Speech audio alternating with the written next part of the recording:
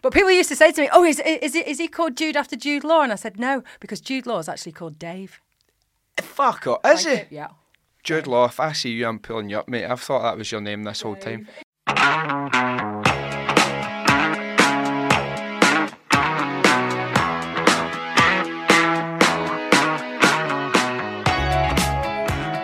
Hello, I'm Sean McDonald and you're listening to Blethered. My guest is Davinia Taylor. Davinia tells me about her acting and TV career after starting out in Hollyoaks in the 90s. We talk about alcoholism, addiction and changing direction in life. And Davinia explains how she went from permanent party girl to health and fitness fanatic, which has culminated in not one but two Sunday Times #1 best-selling books. And as always, there's plenty more. If you enjoy this episode, feel free to share it. Cheers.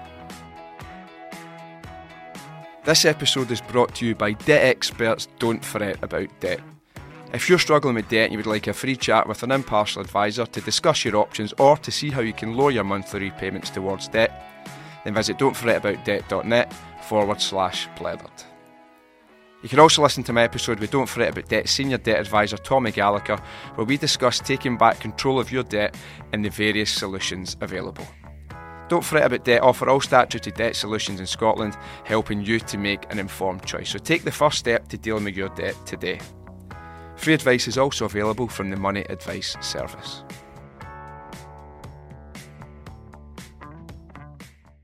We're recording from London, joined by Davinia Taylor. Thanks very much for coming straight from work as well. Thanks for having me. I appreciate the airtime. Yeah, I always like to get a sense of such a cliche in it, but look at somebody's childhood. With your dad Alan, your mum Lynn. What was? Do you have siblings?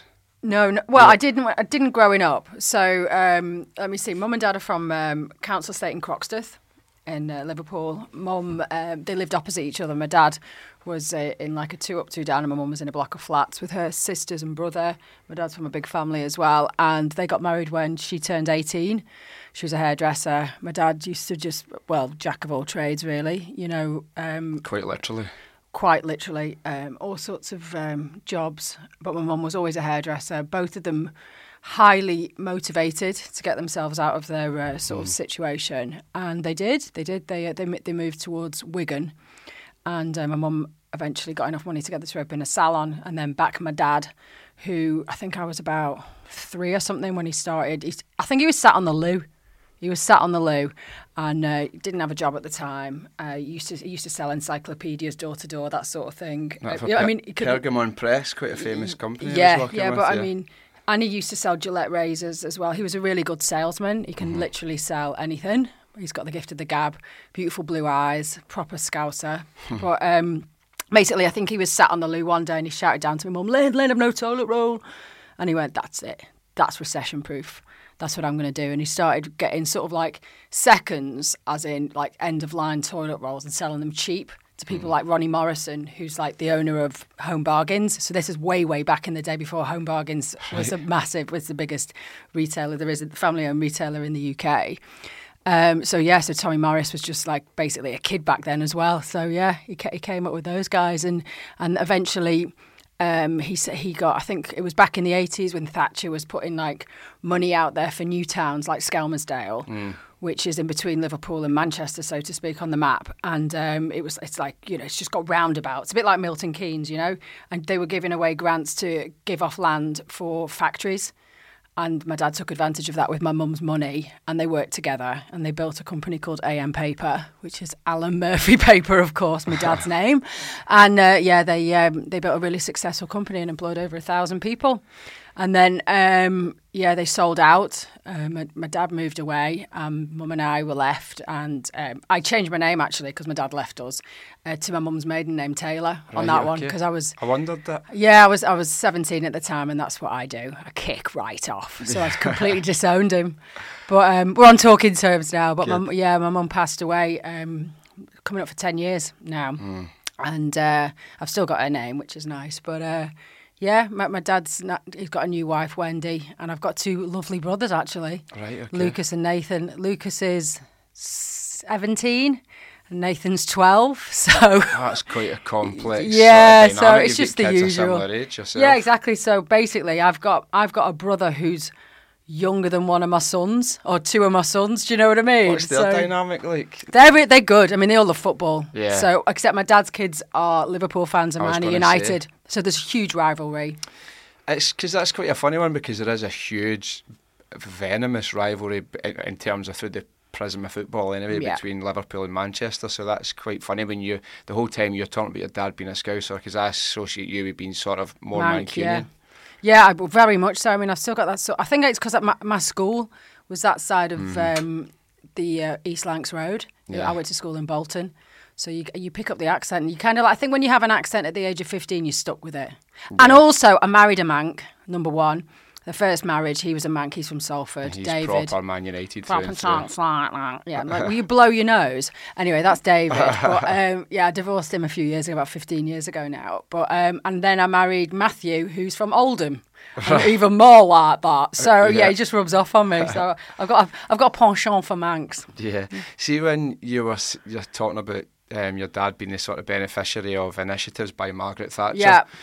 That must create a very complex dynamic, because Margaret Thatcher's detested in Liverpool for what was systematic sort of managed decline. Yeah. And the Hillsborough tragedy and the way that was subsequently dealt with. It's obviously something for him to answer, but did you ever pick up on any sort of mixed feelings? Because he can sort of trace his fortune back, or his success back, to something that Margaret Thatcher implemented. It was kind of like the birth of capitalism, I guess. Yeah. But I think what happened over in Liverpool with Derek Hatton was a bit of a problem, because he was like fleecing the Liverpool people, and so I think he was the problem. He was the one who stole from the Liverpool people. Whereas with Margaret Thatcher, I mean, I'm no political expert or anything, because I believe there's so many backhanders going on. I just know that initiative gave my dad the leg up to create a ton of jobs where there were none. You know, so I mean, love them or hate them, that's what the Tories back in the 80s did. And kind of give them with one hand and taken away with another. Yeah, exactly. I mean, what can you do? You've no perfect society, but I really believe that entrepreneurs often. The best entrepreneurs are the ones from nothing, I guess, because they understand graft and they know who's a good bet and who's a bad bet. Because I'm more privileged, I often think that everyone's going to be like-minded, but my dad can spot someone who's freeloading a mile away, you know, and he's good. He's from the streets and he gets it, and he often pulls me up. He says, are you sure about doing this? Are you sure about doing that? You know, I'm like, well, you know, it's going to work out. He goes, no, love, it's not. You don't know how tough it is. Yeah, I suppose, because when you're sort of like insulated from those things that you're kind of mentioning, whether it's somebody that's a freeloader or somebody that's trying to find engineer a situation that's more advantageous for them. Yeah. And whereas if you're coming from a more rose tinted. Yeah, and if you come from his sort of background, or a background that I would associate myself more with, you are constantly having to be on guard, you're constantly having to think, you're constantly having to think, where's my next 10, 20, 50, 100 quid coming from? And that then, I suppose, it sharpens the senses. Yeah, I think it creates a strategic mind. So I was just on the news this morning, and I was talking about how I'm not really bothered about CVs. And so, you know, people coming from university or people getting, I'm not bothered about that, because I've got my own company now. And I left school at 17. I walked out my A-levels. I thought, this isn't for me, and I went straight into work because I'm just not studious. It doesn't sit well with me. I get itchy and I get I just don't concentrate. I get bored. Really bored. I'm the exact same as you. So I'm kind of like more, okay, I'm going to invest in the person and see if someone's, and that often is somebody who has a strategic mind like yourself, who can clock opportunities and just see, I can make a buck there, I can do that. That's what I want in my company. I want someone who's nimble and just goes, do you know what? This is a shit situation, let's spin it. That's what I want. I don't want someone who can just tick boxes. I mean, obviously for an accountant or a lawyer, I need someone who can do all that, but that's not the business I'm in. Oh, it's recognising the types of personalities for different types of roles. Correct. And kind of what you want to get from them. So at 17 then, if you walk out of your exams, where do you go then? Like, what's your first step in the world? Well, I decided I wanted to become an actor. So that was, I mean, I just knew I wasn't academic. I got my GCSEs, no problem, but that was the end for me, that I just couldn't sit anymore. I don't know if it's my hormones ranging or what, but I was so completely bored. Nothing was exciting me. I needed to be out there earning and feeling a bit more proactive about life. I didn't have any sort of temptation to go and hang out with students and, you know, smoke weed and eat pot noodles. No, I wanted to be like on a train to London. I wanted to network. I wanted to just do what I do. So anyway, I became an actor. I was on Hollyoaks. From 96? Is that when you started? Something like that. Yeah, the 90s are a bit of a blur for me. But yeah, it was like baptism of fire. I learnt my trade on set and we had a hoot. I mean, it was wild. How does that? How did you get into that? Because even if you're coming into it fresh, had you been to like drama school? Well, that's what I was doing for my A levels. I was studying theatre studies. Oh, right, okay. Theatre studies, economics because I had to, because my dad said, performing arts, and some psychology because that was, you know, that's what you did. You wanted to be able to read minds. All of which I was shockingly bad at, but I did know I could act. But I wanted to be on stage doing it. I wanted to be in front of a camera. I didn't want to be doing Stanislavski, which is the hard bit, which is all the theatre and all the emotional memory and all the writing down. No. And then I actually I got offered a job in Hollyoaks, and I went to my drama teacher and I asked her. I said, should I be doing this? You know, is this a risk? They've just offered me like, you know, a part-time job, like for a 6-month contract. That would mean me coming out of my A levels and I'd have to resit all my mocks and everything again. And she said, well, to be honest, Davinia, that's why you're here, to get a job. Yeah. She said, if I were you, I'd take it. So it was my drama teacher who said, just go. You don't need to be at this college anymore. I didn't realise Hollyoaks had started that far back. I thought, yeah, we're ancient. Yeah, I mean, not that far back, but I just mean like I always thought it was sort of early to mid 2000s that it started. No, 90s babies. Yeah. I always think of James Corden. Have you ever heard James Corden's story about Hollyoaks? No. So he basically was offered a place, and I think it was like, let's say it was 2000. And he was told you'll get 70 grand a year. Yeah. And he was like, oh, this is why I'm acting. His dad was like, don't, because you are going to go down a different type of route. And he said if you got to Hollyoaks, you would go, you know, earning 70 grand a year at the age of 20 in the early 2000s was a lot of money. Yeah. And he's like, you might get into this point of comfort. Did you feel that you were sort of comfortable and set, or when you were there, were you thinking, I've got other things, other places I want to go? Because we'll talk about some of the other presenting work that you've done as well. Yeah, well, I mean, like I said, I was pretty wild, actually. I was always after the next big thing, and I was completely unreliable. And I used to, you know, the amount of times we go on set straight from the night before was phenomenal. But you're 19, you can kind of wing it. So I was always, I mean, to be honest, I was always at the after party rather than the actual business of acting. So needless to say, I got bored with that as well. And I wanted to start. I'd started moving down to London, and I was like, "Oh my God, every night, Saturday night down here."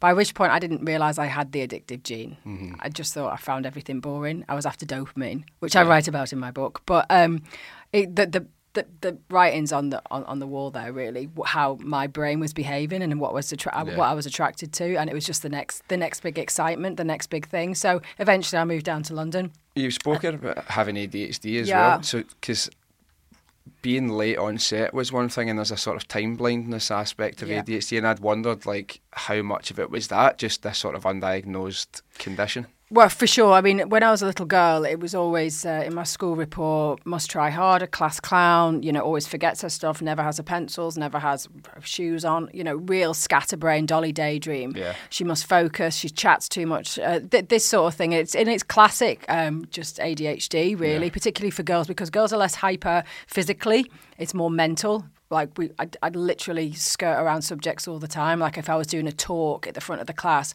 my brain would be completely elsewhere while I was meant to be talking about, I don't know, my trip to Italy or something like that, you know. So yeah, I'd find myself very much at the mercy of my brain, which was all over the place and still is to this day. But at least I know what it is now, and I know to embrace it and know that I've got a skill set that a lot of people don't have, whereas I really am piss poor at admin. I try and keep on time, you know. I really do. That's one of my. I do panic a lot about not being late. Like last night, I I had set my alarm for 4:30 this morning because I was doing the news at 5:30, and then every hour I kept waking up checking that I'd not. Do you know what I mean? I think that's normal, isn't it? You know, I do that. It's horrible. It's a horrible feeling. You constant waking up, a panic, but then somehow still manage to be 5-10 minutes behind. Yeah, do you know what I mean? So it's like that. It is a bit of it's a strange time perception, isn't it? Yeah, you get a sort of false sense of security, and I actually take something called L-theanine before I go to the airport because I get really the amount of planes I've missed or I've gone to the wrong airport. I feel emotionally scarred. So I've got 4 kids to get onto a plane. My husband Matthew is late all the frigging time. So much so it's like family called the Late Ladens. They are just late. And like his mum and dad are always late. He's always late. And I'm like, please can we get to the airport 2 hours before? He's like, why? So just please, because I'm freaking the fuck out here because I know some shit's going to happen. And like, so we went to Spain the other day. And of course, I didn't realise that you have to pre-book your car park space. So we get to Manchester with the kids, suitcase, everything's late. We're bombing down the motorway, screeching to the car park, and it's fully booked. So I'm like, well, what are we going to do now? So we're shouting at each other. And so in the end, Matthew dropped me off at Terminal 1. I get the kids checked in with the luggage. And then he had to go and drop the car off like 15 minutes away in style and just give a load of cash and the keys over to some bloke in a shed in the middle of a field. So that's our admin. That's what we do. Anyway, it turns out really well because we ended up staying 2 more days. And Matthew got in touch with the bloke in style and he said to him, listen, I'm sorry we're late. He said, you're meant to be back Friday. It's Sunday. And he went, yeah, I know, but is it okay if I pick the car up on Sunday night? And he went, yeah, all right. And he said, how much do I owe you? And he said, just bring us back a load of Marlboro Red. So it worked out well for everyone. Yeah. So that's proven why everybody from Manchester up is much sounder than people from Manchester down. Yeah, exactly. On the actor in Hollyoaks thing, there was quite a bit of a... I remember reading about this at the time. Do you know that as a wee boy? I just remember being aware of it in press, and it was... Hollyoaks basically said, we sacked her, but that wasn't the case, was it? No, they took advantage of that, and that's how the press works, and I'm, fair enough, I was naughty, but I did generate press for them. Yeah. Because the thing is, like, Phil Redmond had this sort of like very socialist sort of like setup there, so everyone gets paid exactly the same, no matter how much press you do, no matter I had to do like exclusives with the News of the World because I was under contract. Yeah. Really dark stuff. You're putting a 19-year-old there in the News of the World, like hard-hitting scum journalists. Back then as well. It was really brutal. Yeah. I mean, we're talking about sex life and stuff of a kid who's 17. I've started, you know what I mean? Yeah. And it's really wrong. So on reflection, they shouldn't have done that, but they milked me for every single page that I could get them in the Nationals, and they did that. I mean, I was literally pillaged out there. So, but I mean, but we were all naughty. We were all late, but they just saw another opportunity because I'd already handed in my notice. I said I wanted to leave. Mm-hmm. I was moving down to London, so I filmed my final scenes, and then what they did was I had 2 more days of pickups, which would have been like the beginning parts of the scenes, like back of headshots and stuff like that. And that's when they put it in the press that they'd sack me. So they got another front page out of me as well, even though I'd said I was leaving. But that's how it worked. It's just, that's showbiz for you. Is Phil Redmond the guy that created Brookside? Yes. I knew his name. Yes, and Grange Hill. He did Grange Hill as well. Written and devised by Phil Redmond. That's what I can remember. Yeah. I fucking loved Brookside at the time. Yeah, Brookie. Which is weird for a 6-year-old kid to love a Liverpool. Jimmy Corkill. Yeah, Jimmy Corkill. That's what I call me and Matthew, Jimmy and Jackie Corkill. Because we are so scruffy, I can't tell you. So you do you then make the move to London? It's at this point you start getting a bit of work in like things like the Big Breakfast and that. Yeah, that sort of stuff. I was doing live TV actually. I was doing Top of the Pops at Play, which is when digital first started coming out. Right. And I remember actually, that's when the Twin Towers went down. I remember watching it live and the whole... Bloody hell. Yeah, because I was in the BBC buildings and then that was coming through live and we didn't know what to do because we were watching New York implode. And I had a stinking hangover as well. And the producer just coming in my ear saying, I don't know what we can do about this. We're watching this unfold. We can't really be playing pop music now. We're watching these people jump into their deaths. So that really stuck out for me, that bit of live TV. That was like phenomenal. How's that when you're feared up to your eyeballs? Do you know what I mean? Just to I thought, flipping heck. I mean, yeah, that was horrible, really horrible. But yeah, it was an interesting time that actually doing live TV. It's certainly, particularly someone who's got a potty mouth like me. It's like, oh my God, why are they putting me in front of these cameras? I'm going to swear any minute. It's always, do you not feel as if, because this is how I feel, it's when I know I'm not supposed to, and this may sound like a bad advert. If there's any producer listening who's ever think about put me in something and then goes, no, because he said he's going to swear, well, I've never fucking done it yet, so you're safe. But a couple of times, like I was talking about AI, and I was like, just basically reflecting on these robots and what they could do, and in my head I was about to go, so do you know what, just get them all to fuck. But I stopped myself at the last second, and I went, get them all gone. Yeah, well done. Good edit. You always catch it, but I think it's because it's always in the precipice, always ready to come out, because you know you're not supposed to. But if you're having like a monologue about something that you're passionate about, I don't know what I'm saying. Do you know what I mean? I'm just like going mental, because they were talking about toxic masculinity the other day on the news, and I said, if anybody insinuates that my boys are inherently toxic because they are men, I'll knock them fucking out. Do you know what I mean? Because I'm like, I managed to stop myself just in time. I said I'd chin him. I know what you mean, because sometimes I'll watch it back and I'm like, I don't remember planning that. No, like it just came out. Yeah. And if it sounds good, you're like, great. Then I've lucked out there by what the words that I've spewed out. They've somehow managed to create some semblance of meaning. I don't know what I'm saying half the time. I'm rabbit holes left, right, and centre, but I do all right. Yeah, good. That makes me feel a bit better then.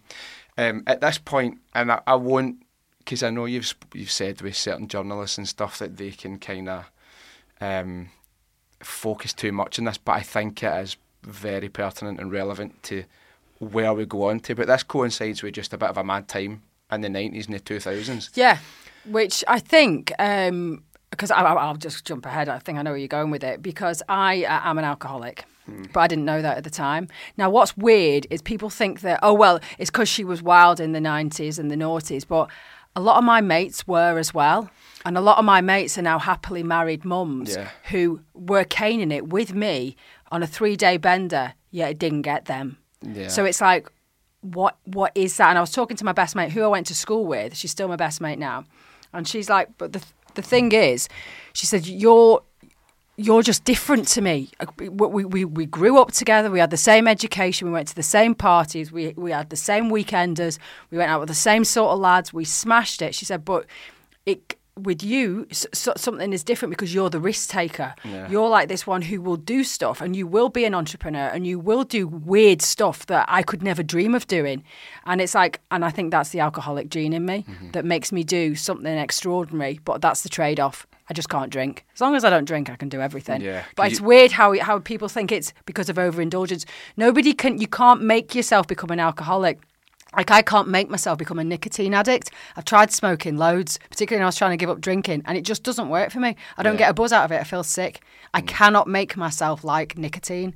But it's weird, isn't it? People think it's an indulgent thing. There's a lot of alcoholism around, and it's only a certain amount of people that it'll go into. So, like, particularly if you look at the demographic, like the Asian communities, their heritage, they don't carry a particular gene which gives them an enzyme that breaks down alcohol, so they get very red and feel nauseous. So often their addictive mannerisms go into gambling that doesn't make you nauseous because you don't need that gene. It's strange, isn't it? So that's funny, because that does make complete sense. Some people have certain physical reactions to peanuts, some people to certain shellfish, and I suppose alcohol, because I was really fascinated. I read you saying that you can't metabolize alcohol. Gives me bad hangovers and the fear. Massive fear. And that's like low same. Dopamine. Yeah. See, when I drink, honest to God, it's got worse as I've gotten older. Correct. But you're running out of NAD, that's why. Well, yeah, because what is it? These sort of enzymes that break down alcohol, and once you use them up, then they can't be replenished. Yeah. What the thing is, everything gets dragged down as you get older. So there is something called NAD, which is a sort of active form of vitamin B3. That as you get older, the fear comes in more. So NAD should be used in rehabs. Really, it's an intravenous. It's horrific to take. It makes you feel, you won't know this, but it's like going into early labour. It's like a dragging down feeling. But it resets your NAD levels, which you can take as a supplement, actually. I'm doing a trial up in Newcastle with a doctor up there. She's got a supplement called Nutudo, which is, you can take it as a capsule to replenish your NAD, because NAD It's great for mental health as well. So what I'm saying is when your NAD levels drop, so from the age of like 25, you start getting the fear with hangovers, the demonic fear, and that's a drop in dopamine, drop in serotonin, all the happy, safe hormones drift from you, and you get the beer fear. Yeah, oh God almighty. But I feel like you killed the Pope. See what you're saying about some of these, like the mad nights and 2-day parties and all that. Like, I remember, I'm thinking back to going out on the Thursday, absolutely caning it, going to my work on the Friday morning, absolutely going for it again, Saturday, Sunday. Monday comes and, all right, you don't feel great, but you're kind of like, right, this is... You actually used to laugh about it? Yeah, you'd have a giggle about what, that was part of the fun. Like, I was out on Saturday, out in Soho, and it's never so much on the Sunday, it's the second day after. So, like, yesterday, it was brutal. Horrible. It's just a horrible feeling, you just feel empty. Yeah, the soul destroying, like the Dementors from Harry Potter have come in and sucked your life out of you. Yeah, but that's called aging, babe. It's crap. Everything gets worse. Yeah, I know. But do you know, it has been enough to make me just go, do you know what, I do what I do, I pick my battles. Okay, well, you need to schedule your nights out now. You have to schedule it. So I think a good time would probably be that week between Christmas and New Year. That's probably the only time you've got where you can just wing it, where you can wing a bender. Otherwise, forget it. You're too busy. I'm too busy. I can't do a relapse. I've not got another recovery in me, so forget that. Yeah. So basically, I can't do it, and you have one for me on that Christmas week. Let me know with your Iron Brewing vodka. I know. I'll have 10 for you. Don't worry. But because you said back in an interview in November 2019 that your battle with alcohol was like being taken over by a parasite. Is it something that just starts in a small way, it's sort of insidious and within you, and then just eats away until you go, fuck it, we need to go to, was it South Africa? Yeah, well, it was my mum who took me there because I was still in denial about it because I was getting divorced at the time. So I decided it was the divorce that was doing it, that was making me drink. I didn't realise that And back then they didn't realise either. There was no diagnosis for my ADHD. I was put on bipolar medication, for God's sake. I was put on antidepressants. I wasn't frigging depressed. I just didn't have answers to why I was like I was. I had a lot of shame, a lot of guilt. And obviously, you got really successful parents like mine. You've got a lot to live up to. Yeah. And, they're highly competitive people. You've got to do this, you've got to do this, you've got to be the best you can be. And I just felt like I couldn't be because I didn't know what I was dealing with within myself. I'm like, why am I late? Why can't I hold that? Why am I bored? Why can't I remember this, that, and the other? Why aren't I interested? It's because I was freaking bored. I was bored, and what happened was, what I'm in now, what makes me so illuminated about this is because I can directly help myself immediately. I need instant resolutions for my brain function, and that's why I've created a business around what I think is completely underdiagnosed, particularly in women, that we have brain fog, we have hormone disruptions, men as well. I've got 4 boys. I'm totally aware of what's happening to their testosterone levels. Yeah. This excites me, so it motivates me. So I'm a self-propelling sort of machine now. So it's super interested that I can hack into my brain and that of my kids. It sounds like you've just always needed, and this is stating the obvious, and it's the same for everyone, but for some people it impacts them even more. But it's like you've just always needed your purpose and have exactly. It sounds really wanky, doesn't it? But it really is. Like I was talking to you earlier before we came on air, and people with ADHD often are extremely good in a panicky situation, a crisis. Yeah. So that's why people with ADHD are great paramedics. Great police officers, great firemen. Do you know what I mean? Yeah. It's like that call to action. All of a sudden, everything makes sense. You're calm. Whereas you put me in front of an accountant, I'm like, blah, blah, blah, blah. What? Don't speak. Stop. What? Yeah. I've got to go make. Do you want a cup of tea? Yeah. I mean, it's just awful trying to get me through a meeting like that. I would speculate on that as being people with ADHD. Let's just say you're a very logical brain, an accountant, a lawyer. It's either it's A or B or C, and everything's formulaic, and here's the answer, and here's the sort of structure into how we find it. Whereas someone with ADHD will see, let's just say, 1, 2, and 3. Let's just say 3 boxes you're looking at. Yeah. And instead of going, there's 3 boxes, you're like, well, what could be in those boxes? Are there other hidden boxes? And what tends to happen is you have 45 different trains of thought, which allows you to see... Yeah, simultaneously, running a million programs at once. And then, particularly in a state of crisis, you'll be able to hone in on the most logical solution because you're so used to spinning plates anyway. Whereas somebody who would be like that more methodical accountant, legal mind would probably fall to shit. Yeah. So what I've spoken about many times before is the fact that we shouldn't demonise people with certain skill sets like we do in the school system, because we've always been a tribe. We've always needed like the homemakers. So the mums who are very mumsy, breastfeeding, want to stay at home, want to cuddle, want to share stories, want to sit around a campfire. Whereas me, I'm like, get me out of here. I want to go and run with a saber-toothed tiger and go and kill something. And I want to be the lunatic who climbs up a waterfall to go and get something because I need that dopamine. I need that excitement. Whereas, but we're all valued because I bring something back to the tribe and someone else would cook it while I'm telling you about my crazy story. You know, but we're all absolutely necessary to make everything work. The trouble is, we all compartmentalise everything, and children have got to be a certain way. They've got to pass certain exams. I'm not forcing my kids to do anything. My son's just finished his GCSEs. If I could get him out of school and traded now, I would do. But Tony Blair said he's got to stay in till he's 18. What? Is that in England? You need to stay till about 18? Yeah. Bloody hell, I never knew that. So we're going to find out his maths GCSE in August when he's at Reading Festival. So there you go. So let's see what happens there. I get a feeling you might not reach him for No. Like, oh dear, shades of his mother. His poor dad's going, oh my God, he's like you. I'm like, I do all right. That's quite interesting as you're reflecting on. Often people will repeat the mistakes of their parents, but you seem to have kind of gone in a different way. And then it makes me think of the example that parents leave for you. And if anybody wants to get an idea of maybe the type of pressure or even the type of environment that you would have grown up in, here's a good example. Do you remember who Mal Evans is? Yeah, Mal Evans. Yes, I do. Yeah, of course, Mal Evans. Beatles, yeah. So tell me about the 21st birthday present that he got you. So my dad being my dad, at this point, blew my fucking mind. Right, okay. So this is my dad. You've got to bear in mind, he never makes a purchase. He does not give a door a bang, my dad, by the way. He is really, like, he knows where every single penny is. Like, he will negotiate with everyone, paying 10% for cash, even in a restaurant. I'm like, oh, for God's sake, are we still doing this? Or in a clothes shop. It's so mortifying.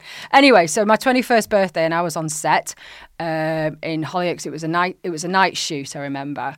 And my dad called me up, and he'd had a few drinks. He goes, right, if the news calls you up, don't be alarmed. I've done something mad. And I'm like, okay, all right. So at the time, I was playing a character called Jude Cunningham. Yeah.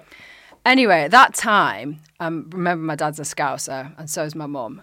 Huge Beatles fans. Anyway, this book, Mal Evans' book, which is the notebook where Paul McCartney wrote Hey Jude, and all the rest of the lyrics to Sgt. Pepper's Lonely Hearts, went up for auction.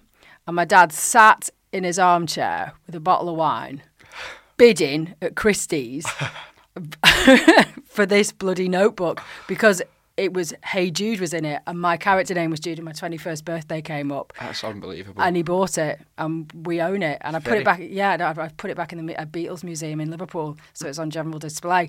But that's what he got me for my 21st. But remember, this is my dad.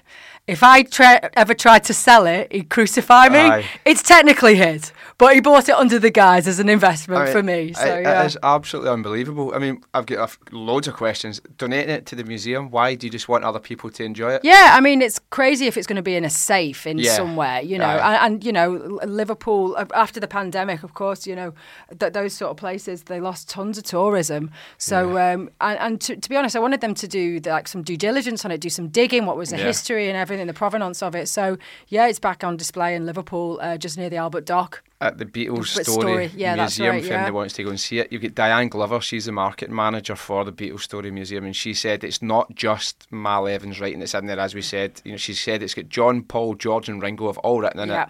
But the lyrics to Hey Jude, like, fucking hell.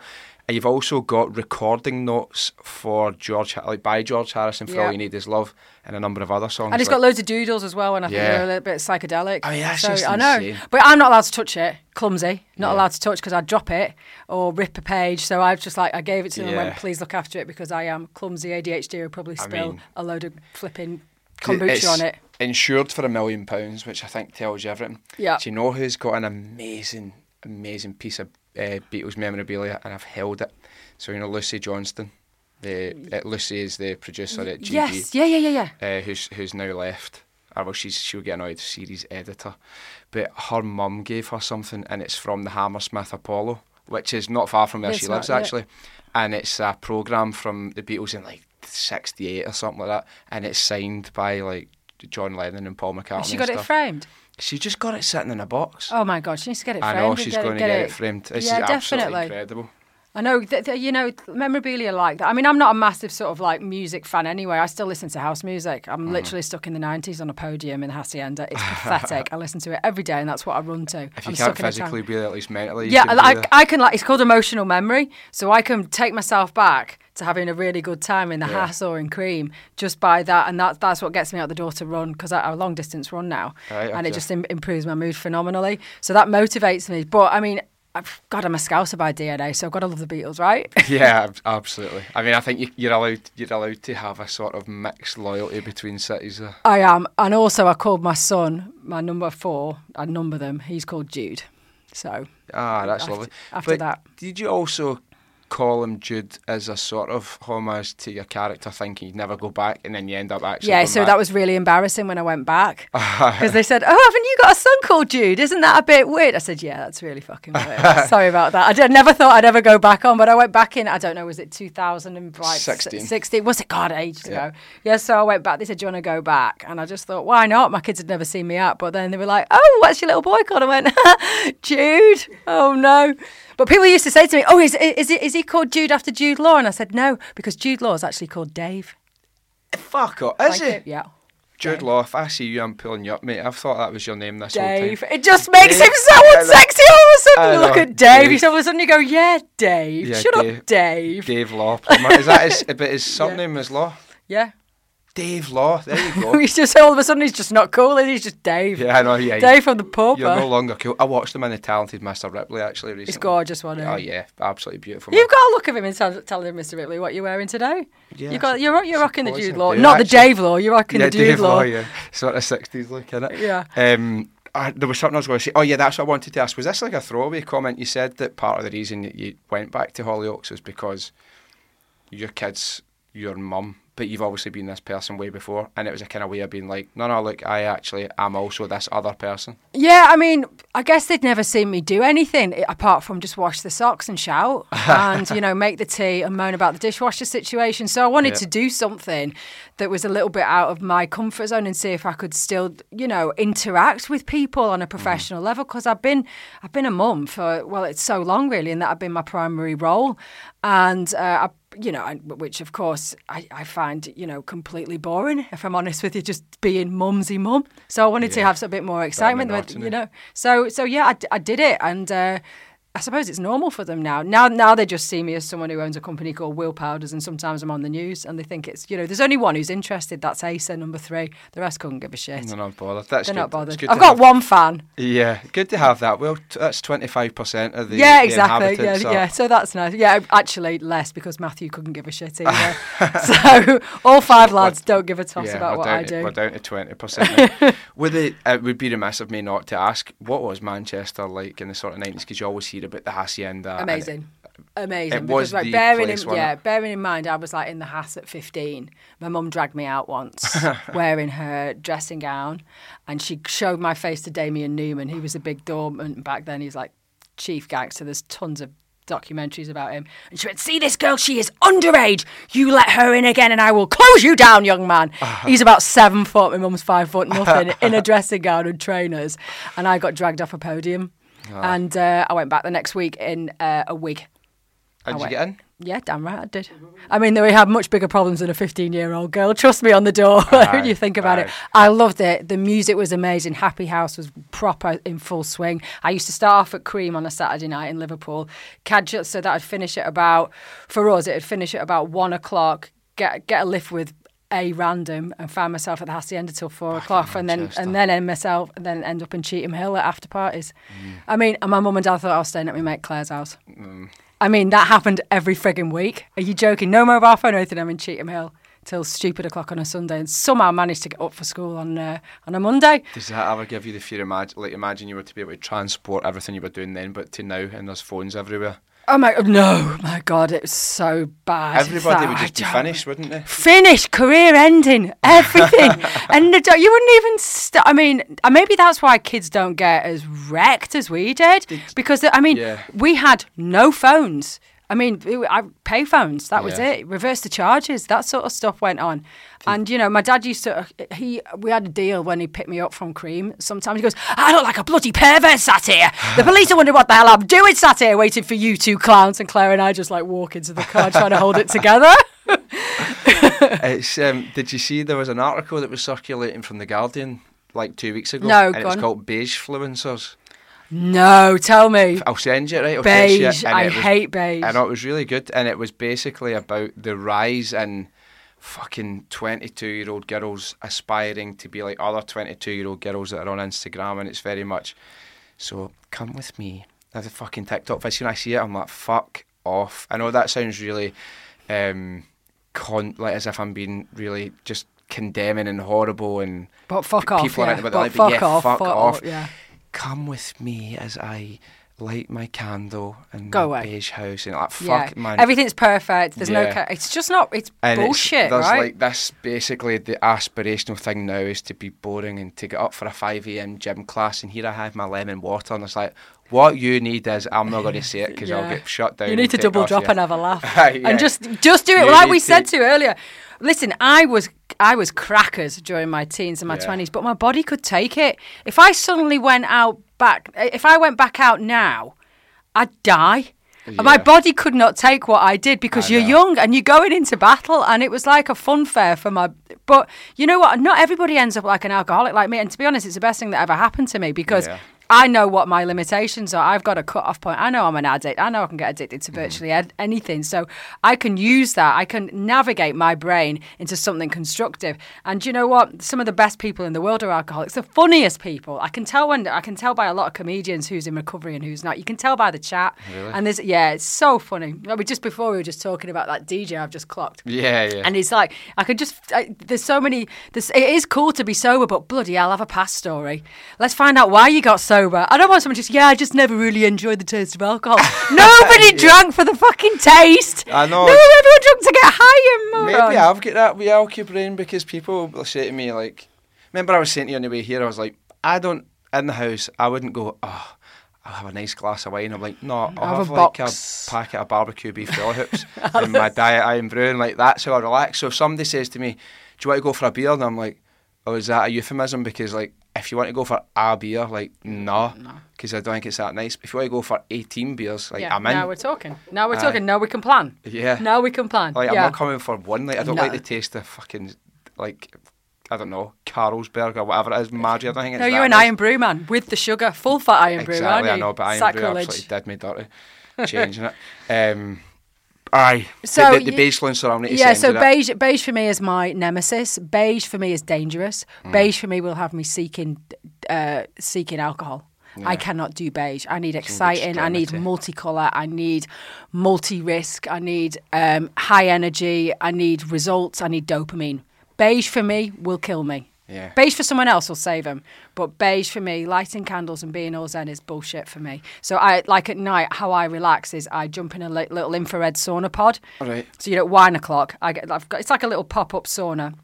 And I put it in front of Netflix and I'll binge watch Netflix while sweating. And there's a hormone that's released while you're sweating, particularly with infrared, because it gets into the liver. And think of it as a healthy microwave. So the lights penetrate the skin. They get into the organs by about 5 inches and they'll push the toxins out that you've got stuck in your liver. So that's why it's better than a regular sauna. Infrared's better than just a heat in the air sauna. So, but that releases certain hormones that make... you know, when you have a glass of wine, it's like a truth drug, really. You know, you start talking more. So often you'll find yourself releasing a lot of stress subconsciously by sweating at night. And if you were to do a podcast in a sauna, you get a lot more out of cagey people because it's like they've had a glass of wine. That's a good idea. Correct. So do that. So you need to get yourself an infrared sauna podcast set up. I know, but imagine like me trying to approach somebody and like, here, do you want to come on, Eamon, in your car. You know, just me and you. Just do you want to go for a sauna? Sauna in our trunks. They're like, I know, do you want to go and sit in God. a sauna and get sweaty? And we'll record it. They're like, sorry, what kind of show is this?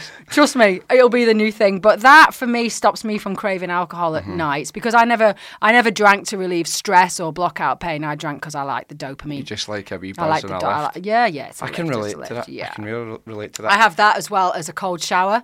So a cold shower is like an adaptogen. So in the morning, if you have a cold shower, it'll raise your energy. But at night, as long as you're not wearing sunglasses or you've got as much natural daylight in your skin and your eyes as possible, the body knows what time of day it is and what hormones to release when you enter the cold shower at night. So at night, after a hot sauna, I'll have a cool shower to bring my body temperature right down. My body will know it's nighttime because I've been looking out the window or I've been outside, and it knows to start releasing melatonin, serotonin, oxytocin, so you feel cozy in bed. But in the morning, if you lack energy, 15 seconds cold shower, back of the neck. It'll boost your dopamine the same as the equivalent of a line of cocaine. Without the come down, yeah. Well, that will save me a lot of money. It will do, and all the hassle that goes with numbers and dealers and bikes and whatever. I don't know the protocol. Sometimes when I see when I'm like, my eyes, I'm so tired, I'm trying to chop it up. I can't see. That is a joke. That is a joke. That is a joke. But for those of you suffering from cocaine addiction, you might want to enter cold showers. It might help. Yeah. And also NAD, just because I know there's a lot of people out there who are struggling. Take gear in a cold shower. Oh yeah, of course, like a true addict. That's like another joke. Please, I'm kidding. I do not endorse coke in the shower. It's totally impractical. Yeah, don't waste it. I mean, it's expensive. You can't like risk getting it damp. I keep having to say it's a joke. Like if anybody, I know the beige police. Yeah, the beige lot. I'm offended. Fuck off. Take your fucking really didn't live in the 90s. And get to yeah. fuck. Yeah, I've got a lavender candle though. I got given it. Oh, can I just tell you about lavender candles? It's an endocrine disruptor. The flavouring that they have in lavender has been seen to increase estrogen dominance in men, women and children. So estrogen dominance is something that will give you man boobs and hips and belly fat. There's a lot more estrogen in the water, particularly with like plastic bottles. It just etches in. So be very aware. You might want to have a look at a supplement called DIM and calcium D-glucarate, which will rid your body of toxic. You've got good and bad estrogens. And so the xanoestrogens are just in modern society. And that's why kids are getting puberty quicker and boys are getting man boobs. So it's just something to look out for, particularly if you're feeling a bit premenstrual, which men can get as well. So yeah, I take DIM and calcium D-glucarate. Actually, bodybuilders used to use it pre-shows just to get them super lean. All right. Yeah. Right, I'll be getting the... So yeah, lavender out. Get the lavender out. Get that candle. Fuck, I never liked it. They mess with your hormones. Those cheap candles that smell nice. I mean, they smell lovely, don't they? Like a show home, but they're gonna make you chubby. So. Well, I do not want to be chubby. No. Speaking of being chubby, you were a chubster. Yeah. Cuddly. 20. I mean, that sounds really harsh for that. To kind of come on to the next point, but it's kind of after passing your mum, wasn't it? You kind of come more to food. Exactly. So I'd already put down the booze and I didn't have anything else to lean on when I lost my mum, and I didn't know I was ADHD anyway. So I just felt super, super low because I had no dopamine whatsoever. So no resilience, no confidence, no drive and ambition. So I started reaching for carbohydrates, which give you a little dopamine boost. So it was the addict in me coming out again. I piled on the weight, but more than anything, it was the inflammation, like swollen knees, like couldn't put my engagement ring on, just generally like a walking bruise. But my brain was sluggish. It was like I was wading through mud. Everything from like just say unloading the dishwasher involved. God. Ugh. Yeah. There was. I mean, I still do that now, but I know it's not. This was arduous. And then so as soon as I'm in the kitchen, I'm making a sandwich because I'm constantly peckish, not hungry, just the cravings were overwhelming. I was constantly seeking like salt, sugar, so square crisp followed by a Mintero and back again. It was relentless, the snacking, but I couldn't press pause, never mind stop. Yeah, so my brain had been taken over by another highly addictive substance, which was sugar, carbohydrates and vegetable oils, which I didn't know about till I started doing some work on what hormones are. And what I discovered about vegetable oil was phenomenal. And there's a brilliant doctor called Dr. Kate Shanahan who wrote a book called Deep Nutrition. You should read that. And it blew the cover on, basically, we've all been really brainwashed to be addicted to vegetable oil because what it does, actually, a bit of history on vegetable oil. It was first invented as a farmyard machinery cleaner. So it's a detergent. And so if you have the pink stuff, as your mum got the pink stuff, have you seen it? It's like a stain remover. Yeah. Bright, really good stuff. But that was invented in the 30s. First ingredient, proudly, plant-based vegetable oil. What it does, it gets rust off outdoor furniture. It's brilliant stuff. It's like waterproof mascara remover for women out there, or men who wear waterproof mascara. So what it does, when you consume it, it starts straight away to clean your gut of mucus. And what resides in that mucus, bearing in mind your mouth is where your gut starts. It's not just down in your stomach. Little hormone receptors are in your mucus, just there, just detecting for amino acids in your food. So your body's always seeking amino acids to build protein, to repair, to grow, to regenerate. So what happens when you have, say, like a square crisp or a Pringle, for example, a Pringle's covered in veg oil, and you take it in your mouth, and what it does is it wipes the mucus away. So all those little receptors, hormone receptors that are in your gut that connect straight to your brain via the gut-brain axis to tell your brain, do you know what, we've had enough food, stop eating, we're satisfied. That message never gets there. So you're constantly wiping your gut clean of messaging, signaling sort of like hormones that will tell your brain to stop eating, so you're always going to be seeking more. So they even say on the front of Pringles, once you pop, you can't stop. It's there, plain as day. You can't, because it's friggin' addictive substances that you'll never be satisfied. Like oat milk, it's made of veg oil. It's phenomenal. It's breaded water with veg oil. It's really bad shit. So it will just trigger addictive eating. So that's what I didn't know about. That's what a doctor won't tell you about. But you've got neuroscientists like Andrew Huberman. He'll tell you about that. Yeah. So that's what I've done. I've scoured the earth to figure out what's making my brain addicting. And I've put it into a book so people can understand it's not their fault. It is big food who have these bliss point foods to make us really addicted, so we can't stop buying their products. They're on a private jet. We're not. So just remember who's winning, us or them. And so, it's not a treat. It's just been packaged as a treat. And it just basically puts you at their mercy. So, so there's tons of interesting sort of like hacks out there to get out of this addictive eating. And I can do it in about 3 days. It takes me to turn my body around after a binge. Yeah. So, that's what it's about. Being able to press pause. So with your first book, you lost about 3.5 stone, but as you pointed out, you'd reduced a hell of a lot of the inflammation. And was it mums at the school gates were asking you how you'd done it and encouraged you to get onto Instagram? Yeah, because I didn't want to go on Instagram because of all of the bad press I've had. I've always had nasty press. How recently did you start your Instagram? Let's see, about 4 years ago. Right, so you get about fucking over 1 million followers. Yeah. So there's obviously a lot of intrinsic value that people recognise in what you're putting Well, out. I think the before and after picture says it all, because a lot of people go, that's me, I'm the before picture. Yeah. You know what I mean? And I'm saying it's more about, it's obviously there's the circumference of your thighs, your fat fingers and everything like that, but it's the brain that I'm articulating, how they feel, how sluggish they feel, how anhedonia.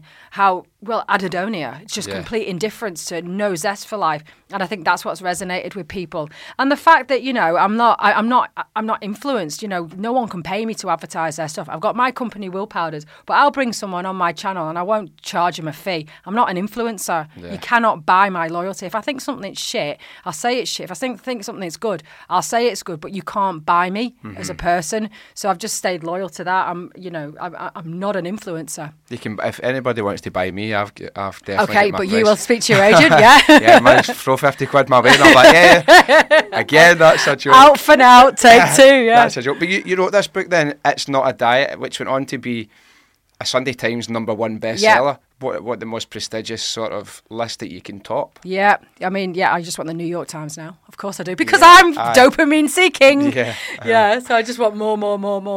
So I mean, it's funny. Yeah, my dad. I said to my dad, I said, I'm Sunday Times #1. It came out on Father's Day, and he's like, I'm so proud of you, so proud of you. Brilliant. So when's the next one out? Was it straight away? Yeah. Straight away. You're not going to be like a one-hit wonder, are you? I'm like, oh my God, Dad, the pressure again. But fortunately, I'm not. I'm a 2-hit wonder. Yeah, I'm not Enid Blyton, like relaxed on it, keep churning out the books.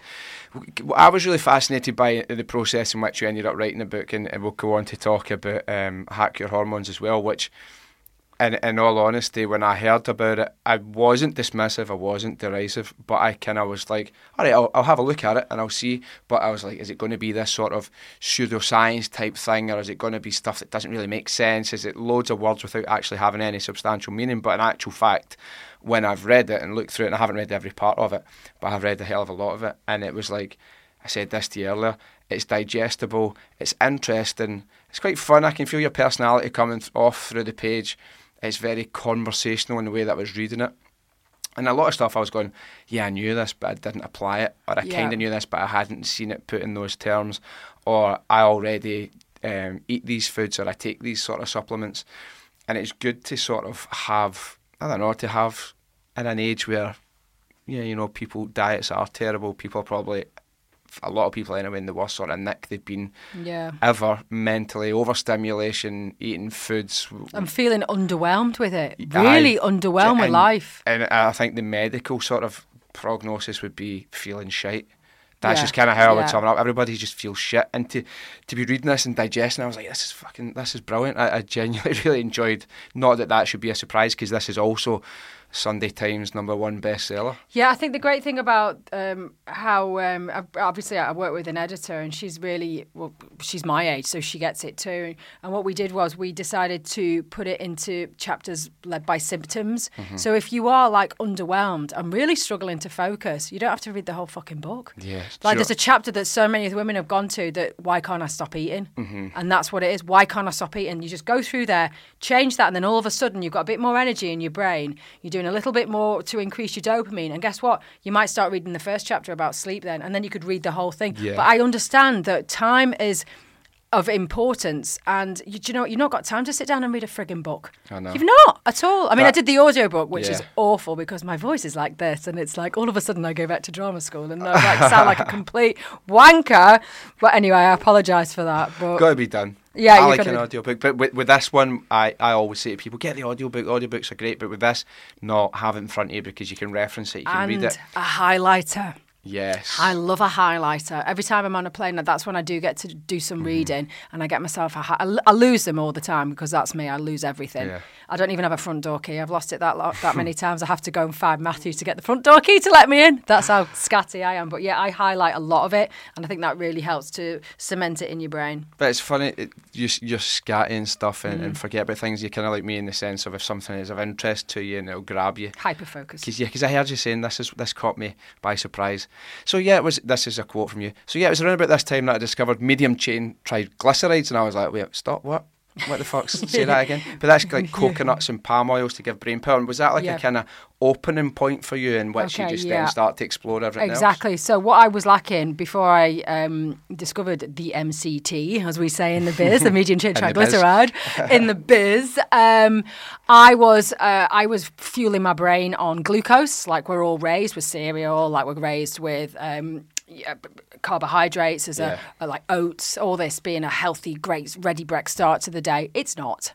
It's very, very short term, and it drops off very quickly, and you start finding yourself snacking again. So if you start your day with oats, you're going to just crave sugar for the rest of the day. I didn't know that. So I now start my day with MCT oil in my coffee, which, by the way, I thought I couldn't have coffee because it used to give me anxiety. It didn't. It was a coffee I was having. So like Starbucks, they store their coffee beans. A lot of them are mouldy. That's what gives you the anxiety. So you need Pret. Theirs is organic and it's not stored in the same conditions. All right. So yeah, but some people are okay with it. Some people can metabolize the mold. A lot of people can't. I'm one of those people. So I just written off the whole coffee thing. But also you can take something called L-theanine, which helps convert caffeine into a cool, calm energy as opposed to a jittery one. So anyone who thinks they can't have coffee, they can. They just need some L-theanine with it. So the MCT, what you do is you mix that with caffeine. And what the MCT does, it's a very small chain of carbon atoms. So it's got 8 carbon atoms, whereas most fat molecules have about 48. So what it is, it's a very small carbon atom that is small enough to cross the blood-brain barrier. So it hits the liver. The liver converts it without going through the digestive system. The liver converts it very quickly, and it goes into the bloodstream, crosses the blood-brain barrier very, very fast, and instantly you will have ketones as an energy source in your brain. Ketones are fat as a fuel. The brain is made of fat, and it runs really efficiently on fat, and it becomes more hyper-focused. Because with glucose, think of a hunter-gatherer with glucose. If he's found himself some fruit or something like that, he's in a time of abundance, right? He's not in a fasted state. When you're in a fasted state, you don't suddenly wither and die. You suddenly go into like a higher gear, and you start seeking and becoming really a super alert.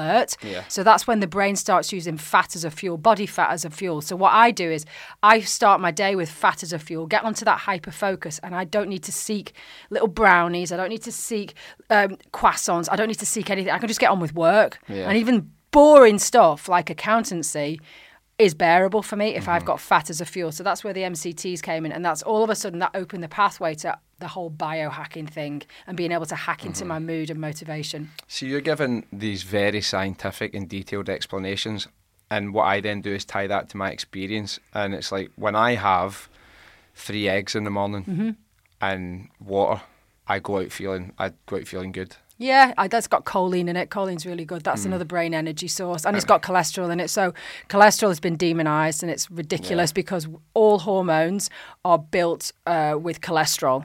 So the whole low cholesterol mania, I think, has actually triggered tons and tons of possibly deadly diseases. Do you know who I blame for that?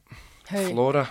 Oh, well, there you go. That's the PUFAs that we were talking about before, the polyunsaturated fats. I would be 7 years old and I'd be like, Vitalite. I'd honestly be watching TV and I'd be like, fuck, man, I better watch out for cholesterol. I don't know what it is. But this is the veg oil, this is the seed oil that's highly addictive. It's one molecule away from plastic, and we eat it in abundance, and it's heart healthy. Yeah, Are you kidding me? It's slightly reminiscent of social or political strategies. Governments always have an enemy. The war on drugs, the war on terror, the war on whatever. Saturated fat. Yeah, it's a war on saturated fat. The working man's food. The war on cholesterol. That makes us actually strong. Because fat on your body and fat from what your dietary fat are 2 different things. It's just spelled FAT. It's really oversimplification. So dietary fat, like say from the fatty part of bacon and eggs, right? That will be converted into energy, and you can burn that off. You team that with bread, that's going to convert to glucose and be stored as fat. I am ketogenic throughout the day. At night, I have my carbohydrates. So I'm not ketogenic all the time. If I wanted to shred, I could do it for a week and I would shred, be like beach ready, but can't be arsed. I'm happily married with loads of kids. The last thing I give a shit about is looking good on the beach, to be honest. I just want to get on the plane with all 4 kids and not have to deal with the parking situation at Manchester Airport again. But I mean, a few years ago I would have been more paranoid about being overweight on the beach, but I'm not now. But that's just comes with age. But literally, dietary fat is something you can use as an energy source. Carbohydrates are stored as fat and they make you sleepy. So that's why I have my carbs at night. So I'll be ketogenic, fat-fueled throughout most of the day, maybe a bit of protein. I'm not hungry. I'm not craving. And I'm an addict by nature. So trust me, if I can come out of this, anyone can. So at night time, I get the sourdough out, potatoes, shepherd's pie, mop up the gravy. Then you hit the carb coma, and then you can really enjoy being relaxed. What is the point in having a butty at 12 o'clock when it's going to trigger carb coma? It's going to release serotonin, which then turns into melatonin. Your sleep hormone at 12 o'clock in the bloody afternoon. It's crazy. Or having it as a pre-workout in a gym. No, you want to start using body fat. You want to get really sort of high as you possibly can with nootropics and fat as a fuel. So you burn body fat, you have the most sustained energy in the gym, you get all the gains you possibly can, and then at night, when you settle down, watch the telly, do Netflix, then you dig into your carbohydrates and you get dead cozy and go to sleep. I mean, it's absolutely crazy that we have the opposite way round, and I expect it to function. Because pre-workout, I'm always like, I need to get carbs, I need to have banana. No, you don't. No, you don't. You could do 15k, no problem without carbohydrates. But for me then, if I went to strength training, and I sometimes find when you go in, you're like, I feel a wee bit lightheaded, and I just want to have all the energy. Get some MCT. Get some MCT down you. They've got a new MCT coming out that I've not invested in yet because I don't think my market at Will Powder is quite there. But they've got a specific MCT that doesn't target the brain; it targets muscles. That'll be new to market soon. And that's what you want. But you need nootropics. All movement begins in the brain, not the body. You tell your body to sprint away from something and it will in a sign of danger. All that is brain energy. All that is adrenaline, noradrenaline that's in the brain. You have the right nootropics for that and you'll work out without any exhaustion. Well, I would seriously recommend that people do read Hack Your Hormones and they can check out Will Powders as well. Which is your nutrition company. So basically these are sort of supplementary things, collagen or powders that go into drinks, like all those types of things. Yeah, so it's basically trying to press pause on that addiction that I was talking about, that morning granola bar, or the constant snacking. So you put some MCT powder, you put some collagen in your coffee, or your tea, or your matcha, or whatever you're having in the morning. Do that before you do anything. And then just see, all of a sudden, you can walk past the, you can walk past Pret where they've got all the pastries out. Yeah. I mean, I was in Duns the other day in Spain. I had to go and because we rent out our villa, so I had to go and get some pots and pans, and I didn't have €1 for the trolley. And I'm stood there next to the cafe, and there's like 20 different like cinnamon rolls and everything. That is my idea of, I love cinnamon rolls, love them. But because I'd had an MCT coffee, like quite a strong one, I just walked past it and got a bottle of water. That is a miracle. Yeah. I'm a sugar addict. And me too. And I'm a cinnamon addict. And it was there, and I was waiting there for 15 minutes because they were all jabbering on and I couldn't understand what they were talking about. So I was bored as well. Normally I go, oh, sack it, I'll have one of them. And I didn't. I just walked past it. That was a miracle. Yeah. That's the pause button that we're all asking for. Well, the way in which I would frame it then, if you are somebody who wants to feel better but you're a wee bit dissatisfied with how you feel, and forget even about the physicality and sort of appearance, if you just don't feel great, then read the book. You've got nothing to lose. Definitely, or listen to it, and then you'll definitely feel better with my terrible voice. And if you don't like it, then fuck off. If you don't like it, fuck off. Write a blog, I won't read it. Yeah. Private joke there. I wanted to ask about this, and it's a tough one, and I think especially coming as a guy, and it's something you don't particularly understand, but the reason it's on my radar is a few years ago, a pal's wife, kind of confided in us that she had experienced postnatal depression. Oh yeah, it's brutal, yeah. So I was like, what the fuck, like, what is that? Now, you ran the London Marathon in 2018 to raise money for Mind. Mm-hmm. How do you explain what, say to somebody like me, postnatal depression? I've got like an idea. You're like, okay, so it's after you have a baby, but there's more to it. Okay, so if you, right, you know when you just described the beer fear earlier on, well, it's like that times 10 without the beer. So it's like that empty, hollow feeling, and an underlying terror of anxiety on top of it. So I went through IVF with number one, and of course, after that, that's when I really got into alcohol. Because that's the only thing that boosted my feel-good hormone dopamine, which of course I was already low on because I've got ADHD, and then you have IVF and they pump you full of artificial hormones, and then of course you give birth and they all drop off this side of a bridge, so you're left with nothing. It's a bit like menopause. You're absolutely terrified and empty, and then you've got this baby who you don't know, you can't bond with because you've got no oxytocin, and you're terrified. I was shaking with anxiety because I thought, oh my God, am I going to drop him, or is the house going to burn down? It's like the catastrophizing all the time. So it's like that. So since I've been doing like all this research, I've since found out that women who have IVF are far more likely to have postnatal depression, but they don't tell you that when they take $7,000 off you. They don't tell you that at all.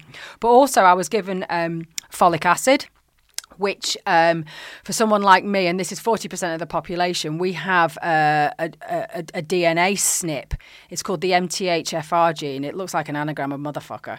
But that MTHFR gene is paramount for all sorts of bodily functions. It's called your methylation system.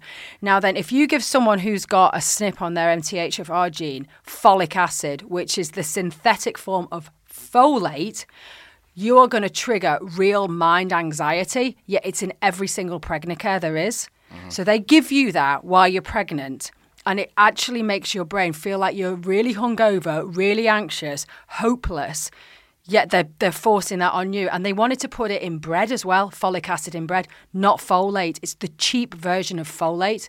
So anyone who is going through pregnancy, or anyone who does know about or has suffered from postnatal depression, just have a look at your vitamins and make sure it's not got folic acid in.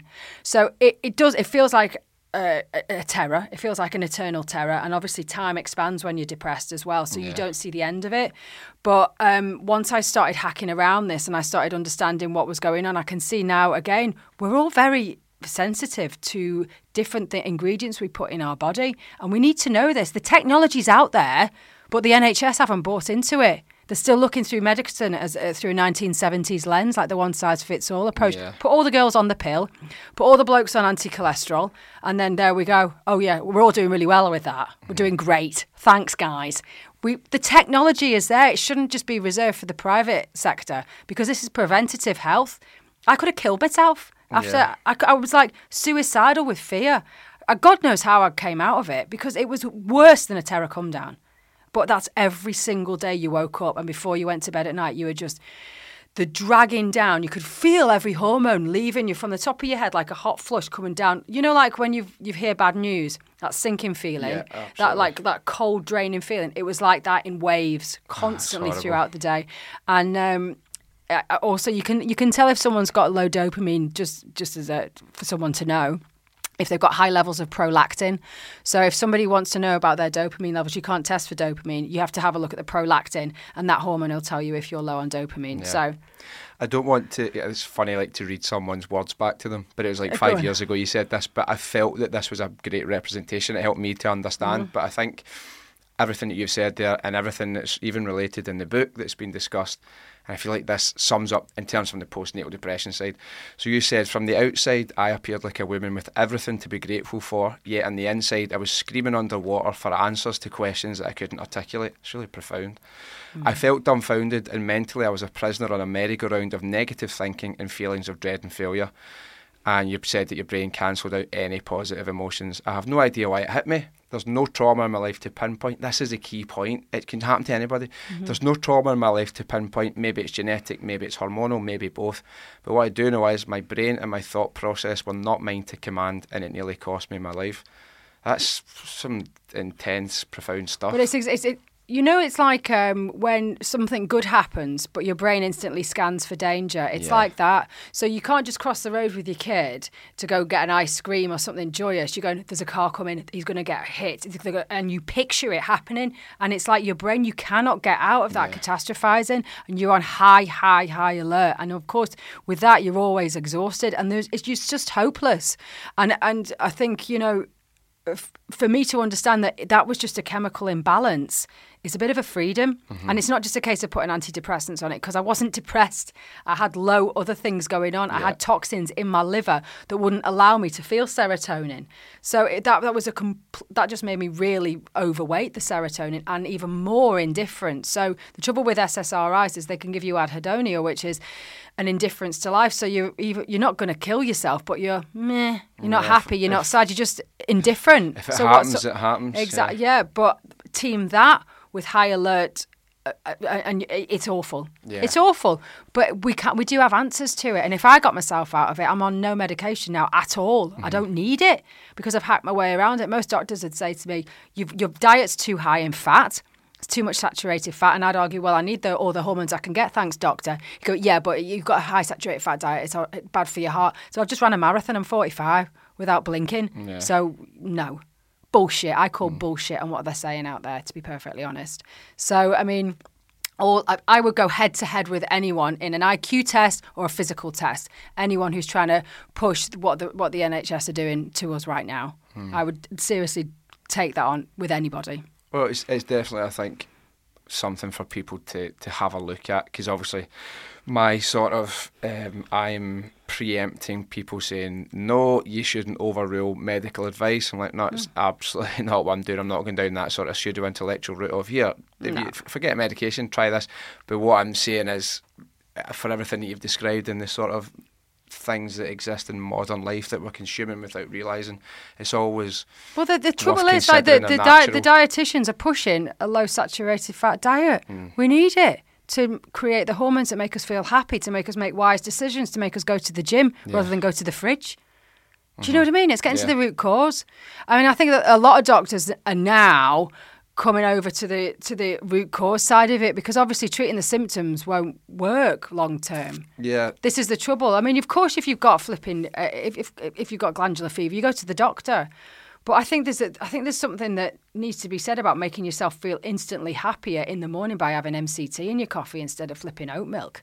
Do you know what I mean? That's pretty easy. Absolutely. That's step one. That's one step of like what could be a life-changing experience, like what happened to me.